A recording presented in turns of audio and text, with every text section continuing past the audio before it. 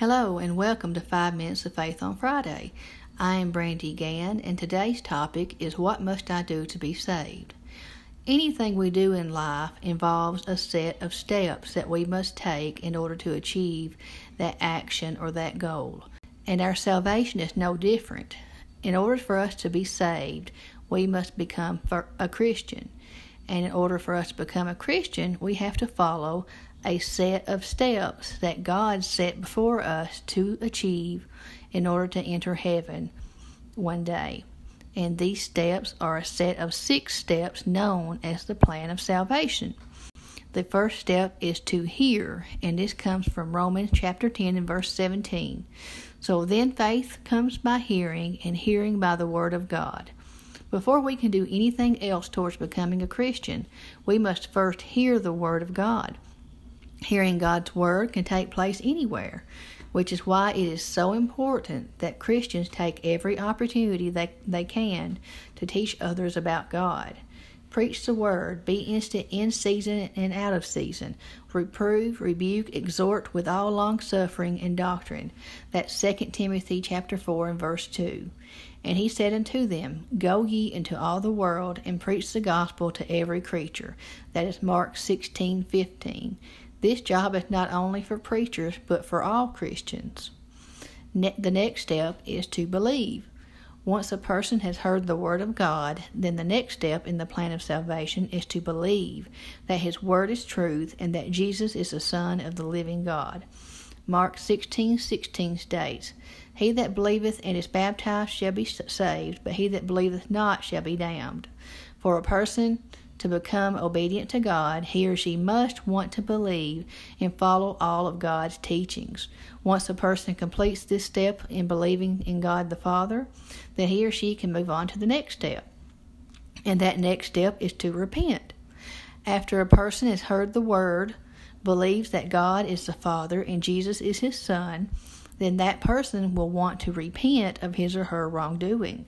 This means that when a person has lived for Satan and has lived a sinful life, he or she must repent or stop doing all of the things that go against God's teachings. Anyone who repents understands that they will not go to heaven in their current condition and that they need to work towards being baptized for remission of sins. Then Peter said unto them, Repent and be baptized every one of you in the name of Jesus Christ for the remission of sins, and ye shall receive the gift of the Holy Ghost. And that is Acts 2:38.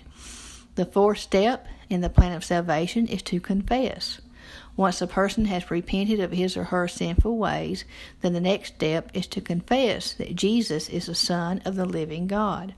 To confess that Jesus is God's Son is to say that he can save you from an eternity in hell through baptism. Whosoever therefore shall confess me before men, him will I confess also before my Father, which is in heaven. That is Matthew chapter 10 and verse 32.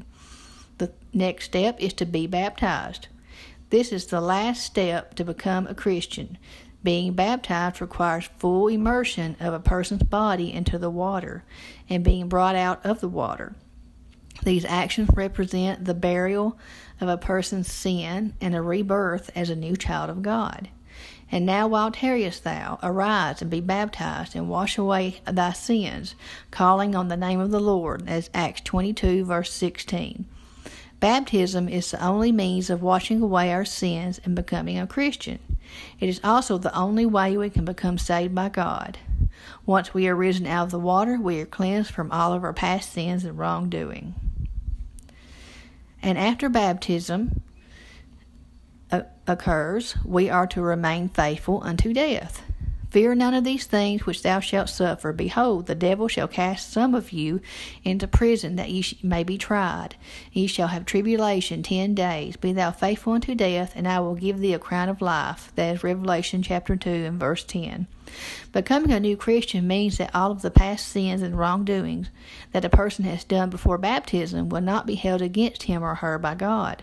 This does not mean, however, that a person can do no wrong after baptism. If a Christian does not continue to hear and believe, then the person is in sin.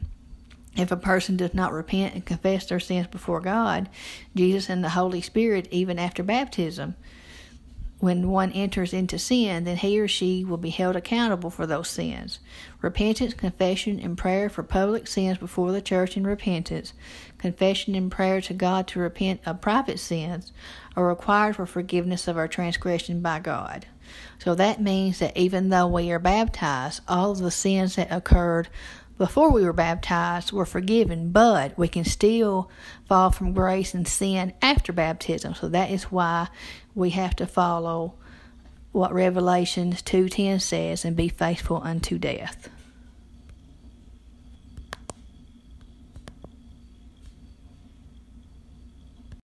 I hope you have enjoyed this episode of 5 Minutes of Faith on Friday. Have a great day. Goodbye.